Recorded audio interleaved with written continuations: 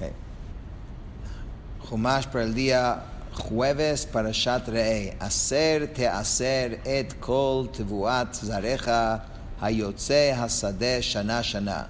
Ciertamente sacarás el diezmo de todo el rendimiento de tu sembradío que brota en el campo cada año. Dice Rashi, Lo tevashel gedi aser taser. O sea, un Rashi que une al final de ayer, que decía que no debes cocinar, no debes la cría en la leche de su madre. Y hoy inmediatamente empieza diciendo, ciertamente sacarás el diezmo. ¿Cuál es el kesher? ¿Cuál es la conexión entre estas dos ideas? Eso es lo que dice Rashi. Ma inyan ze eitza ze. ¿Qué relación entre este tema de no cocer carne y leche con el tema de dar diezmo? Amar lahem hakadosh baruch hu liYisrael lo tigremu li levashel gedayim shel tvua ad shehein b'mei imotehen she'im ein atem me'asrim ma'asrot karaui כשהוא סמוך להתבשל, אני מוציא רוח קדים, והיא משדפתן שנאמר, ושדפה לפני כמה, וכן לעניין ביקורים. השם dice a Israel, no provoquen que yo cocine las crías del grano mientras que todavía están en las entrañas de sus madres, ya que si ustedes nos sacan los diezmos correctamente mientras el grano está a punto de madurar, yo haré que surja un viento solano que lo arruinará, como se declara, y se arruinó antes de convertirse en grano maduro. Y lo mismo aplica a las primicias. ¿Ok? Entonces dice en los versículos en los que la Torah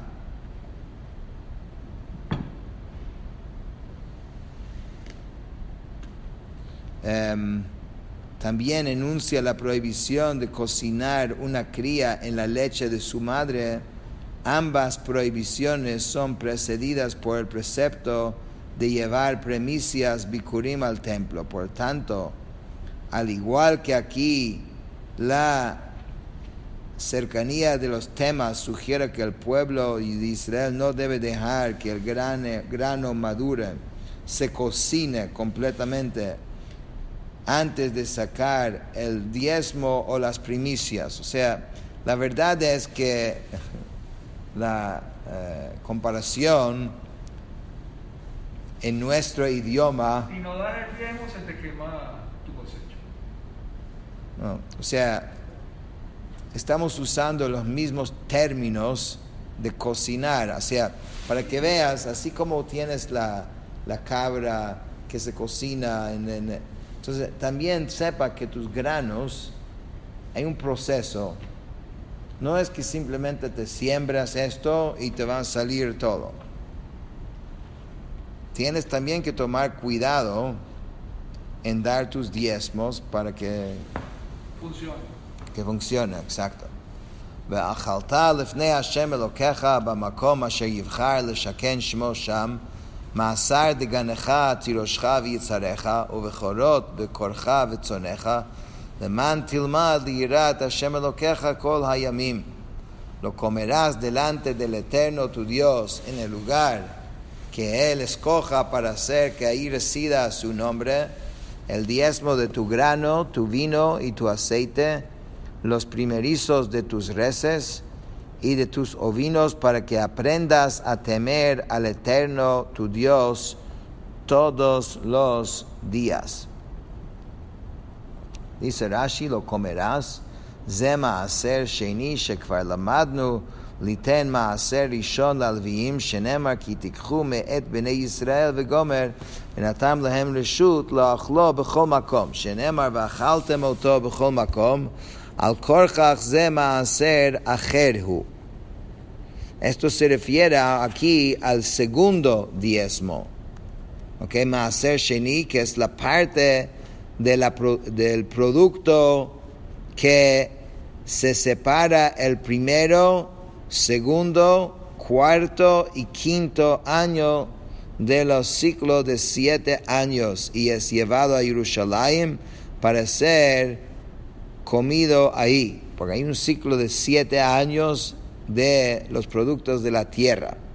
Entonces aquí estamos hablando del segundo diezmo, porque ya hemos aprendido sobre el primer diezmo. A los Leviim, como dice, cuando tomen de los hijos de Israel el diezmo, y la Torah ya les he dado permiso para comerlo en cualquier lugar, como se declara, lo podrán comer en cualquier lugar. Por consiguiente, aquí tiene que estar hablando de otro diezmo, que es Maaser Sheni. וכי ירבה ממך הדרך כי לא תוכל שאיתו, כי ירחק ממך המקום אשר יבחר השם אלוקיך לשום שמו שם, כי יברכך השם אלוקיך. Y si el camino es demasiado largo, de tal modo que no puedas portarlo, porque te quedará lejos el lugar que el Eterno tu Dios escoja para imponer ahí su nombre, pues el Eterno te habrá bendecido. Dice Rashi, ki yivarechecha sheteheya tvua meruba laset, de tal modo que tu producto agrícola será demasiado para portarlo hasta Jerusalén. La persona tuvo una braja grande y tiene mucho grano. Cuando alguien tiene poco no es gran cosa. Cuando él va a Jerusalén se lo lleva. ¿Qué va a hacer esta persona con tanta cosa? Tendrá que tener un container, ¿no? Entonces, ונתתה כסף בכל אשר תהווה נפשך בבקר ובצאן וביין ובשיכר ובכל אשר תשאלך נפשך ואכלת שם לפני השם אלוקיך ושמחת אתה ביתך. Entonces el dinero, disculpa, salté un pasuk, ונתת בכסף וצרת הכסף בידך והלכת למקום אשר יבחר השם אלוקיך בו. Entonces podrás cambiarlo por dinero, vender el producto, tener el dinero, y le harás el dinero en tu mano y irás al lugar que el Eterno tu Dios te escoja, y ahí puedes gastarlo en todo lo que tu alma desea, en reses o vinos, licor, y en todo lo que tu alma pida, y comerás ahí delante del Eterno tu Dios y te regocijarás tú y tu casa. Dice Rashi, b'chol asher ta'aveh nafshecha klal. Esto es un enunciado sobre el general, babakar, batzon, bayim, shechar, en reses o vinos, vino, licor. Esto es un enunciado sobre las cosas particulares. B'chol asher teshalcha nafshecha, chazar v'kalal, ma prat meforash, vlad vladot haaretz, v'raui l'machal adam, v'chulo. Aquí la Torah vuelve a expresar un enunciado sobre algo general. Todo esto enseña que así como las cosas particulares explícitamente se refieren a cosas producidas por productos de la tierra y son aptos para el alimento, para el ser humano, etc. Bueno, en general aquí está haciendo referencia a una de las normas que en el Shacharit, antes de empezar, decimos Rabbi Ishmael Omer. Rabbi Ishmael dijo, con 13 preceptos la Torah es elaborado e entendido. Uno de estos es klal o prat. Y tienes klal, prat u klal. Que en general lo que significa es que la Torah a veces se expresa de una forma general y después especifica y después vuelve a veces a generalizar. Entonces, fuera de lo particular de lo que la Torah está diciendo, con ese formato, la Torah está también comunicando alguna idea.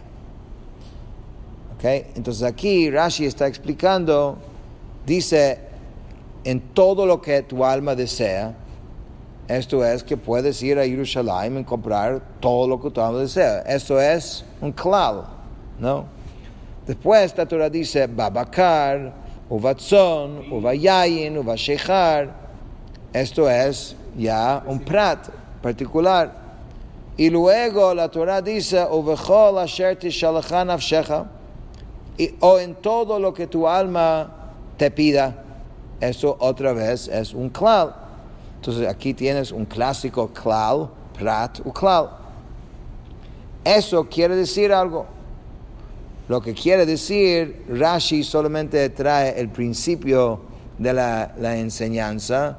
La Gemara entra en todo el detalle, que ahora no vamos a entrar en eso. Pero el punto es de que la Torah está con eso comunicando algo más allá de lo particular, porque si era simplemente decir que puedes comprar lo que sea, al decirlo una vez ya es suficiente. Y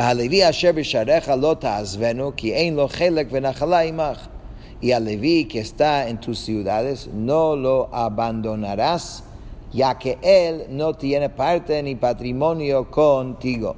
Dice Rashi, Leví de Gomer lo ta'azvenu, militeno maaser rishon, al abstenerte de darle el primer diezmo, que ein lo chelek venachalá imach, él no tiene parte ni patrimonio contigo, יצאו לקט, שכחה ופיה והפקר, שאף הוא יש לו חלק עמך בהן כמוך, ואינן חייבים במעשר.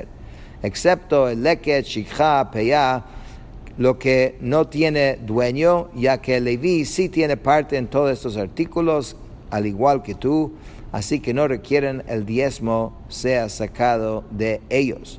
O sea, el Leví, aunque tenía su propio income de lo que la gente le daba, él también tenía derecho a incluirse en los otros regalos del campo, de los pobres, ¿no? Que había que dejar. Un Leví también que necesitaba podía agarrar de ahí. מקצי 3 שנים תוציא את כל מעשר תבואתך בשנה ההיא והנחת בשעריך. Al término de 3 años sacarás el diezmo de tu cosecha en ese año y lo dejarás en tus puertas. Dice Rashi, מקצי 3 שנים בא ולימד שאם השהה מעשרותיו של שנה ראשונה ושנייה לשמיטה, שיבערם מן הבית בשלישית. Eso viene para enseñar, si una persona se demoró en dar sus diezmos del primero y segundo años del ciclo agrícola de Shemitah, deberá eliminarlos de su casa el tercer año. Último pasuk de hoy, uva halevi ki ein lo chelek venachala imach v'hager v'hayatom v'ha'almana asher bisharecha v'achlu v'saveu leman yivarechecha Hashem Elokecha b'chol ma'asei yadecha asher ta'aseh. Y vendrá el Leví, pues él no tiene parte ni patrimonio contigo, así como el prosélito, el huérfano y la viuda que están en tus ciudades, y comerán y se saciarán para que el Eterno tu Dios te bendiga en toda la obra de tus manos que realices. Dice Rashi, uva Leví v'yitol maaser rishon, y tomará el primer diezmo, והגר והיתום ויתלו מעשר שני שהוא של עני ושל שנה זו, ולא תאכלנו אתה בירושלים כדרך שנזקקת לכל מעשר שני של 2 שנים. Y tomarán el segundo diezmo que en este año pertenece a los pobres, pero tú, el dueño del producto agrícola, no podrás comerlo en Jerusalén como estabas obligado de comer el segundo diezmo en los 2 años anteriores. V'achlu v'saveo, y comerán y se saciarán. Esto implica, ten lahem kidei seviyah, dale suficiente para que se sacien. מכאן אמרו, אין פוחתין לעני בגורן וכולו, ואתה מולך לירושלים מעשר של שנה ראשונה שנייה שהשהית ומתוודה, ביארתי הקודש מן הבית, כמו שמפורש בכי תכלה לעשר. En cuanto a ti, tú deberás llevar a Jerusalén el diezmo del primero y segundo años que demoraste en llevar allá, y ahí deberás declarar: he eliminado lo consagrado de la casa, como se dice explícitamente en el pasaje que comienza con la frase: cuando termines de separar todo el diezmo. Con esto terminamos el Jumash de hoy.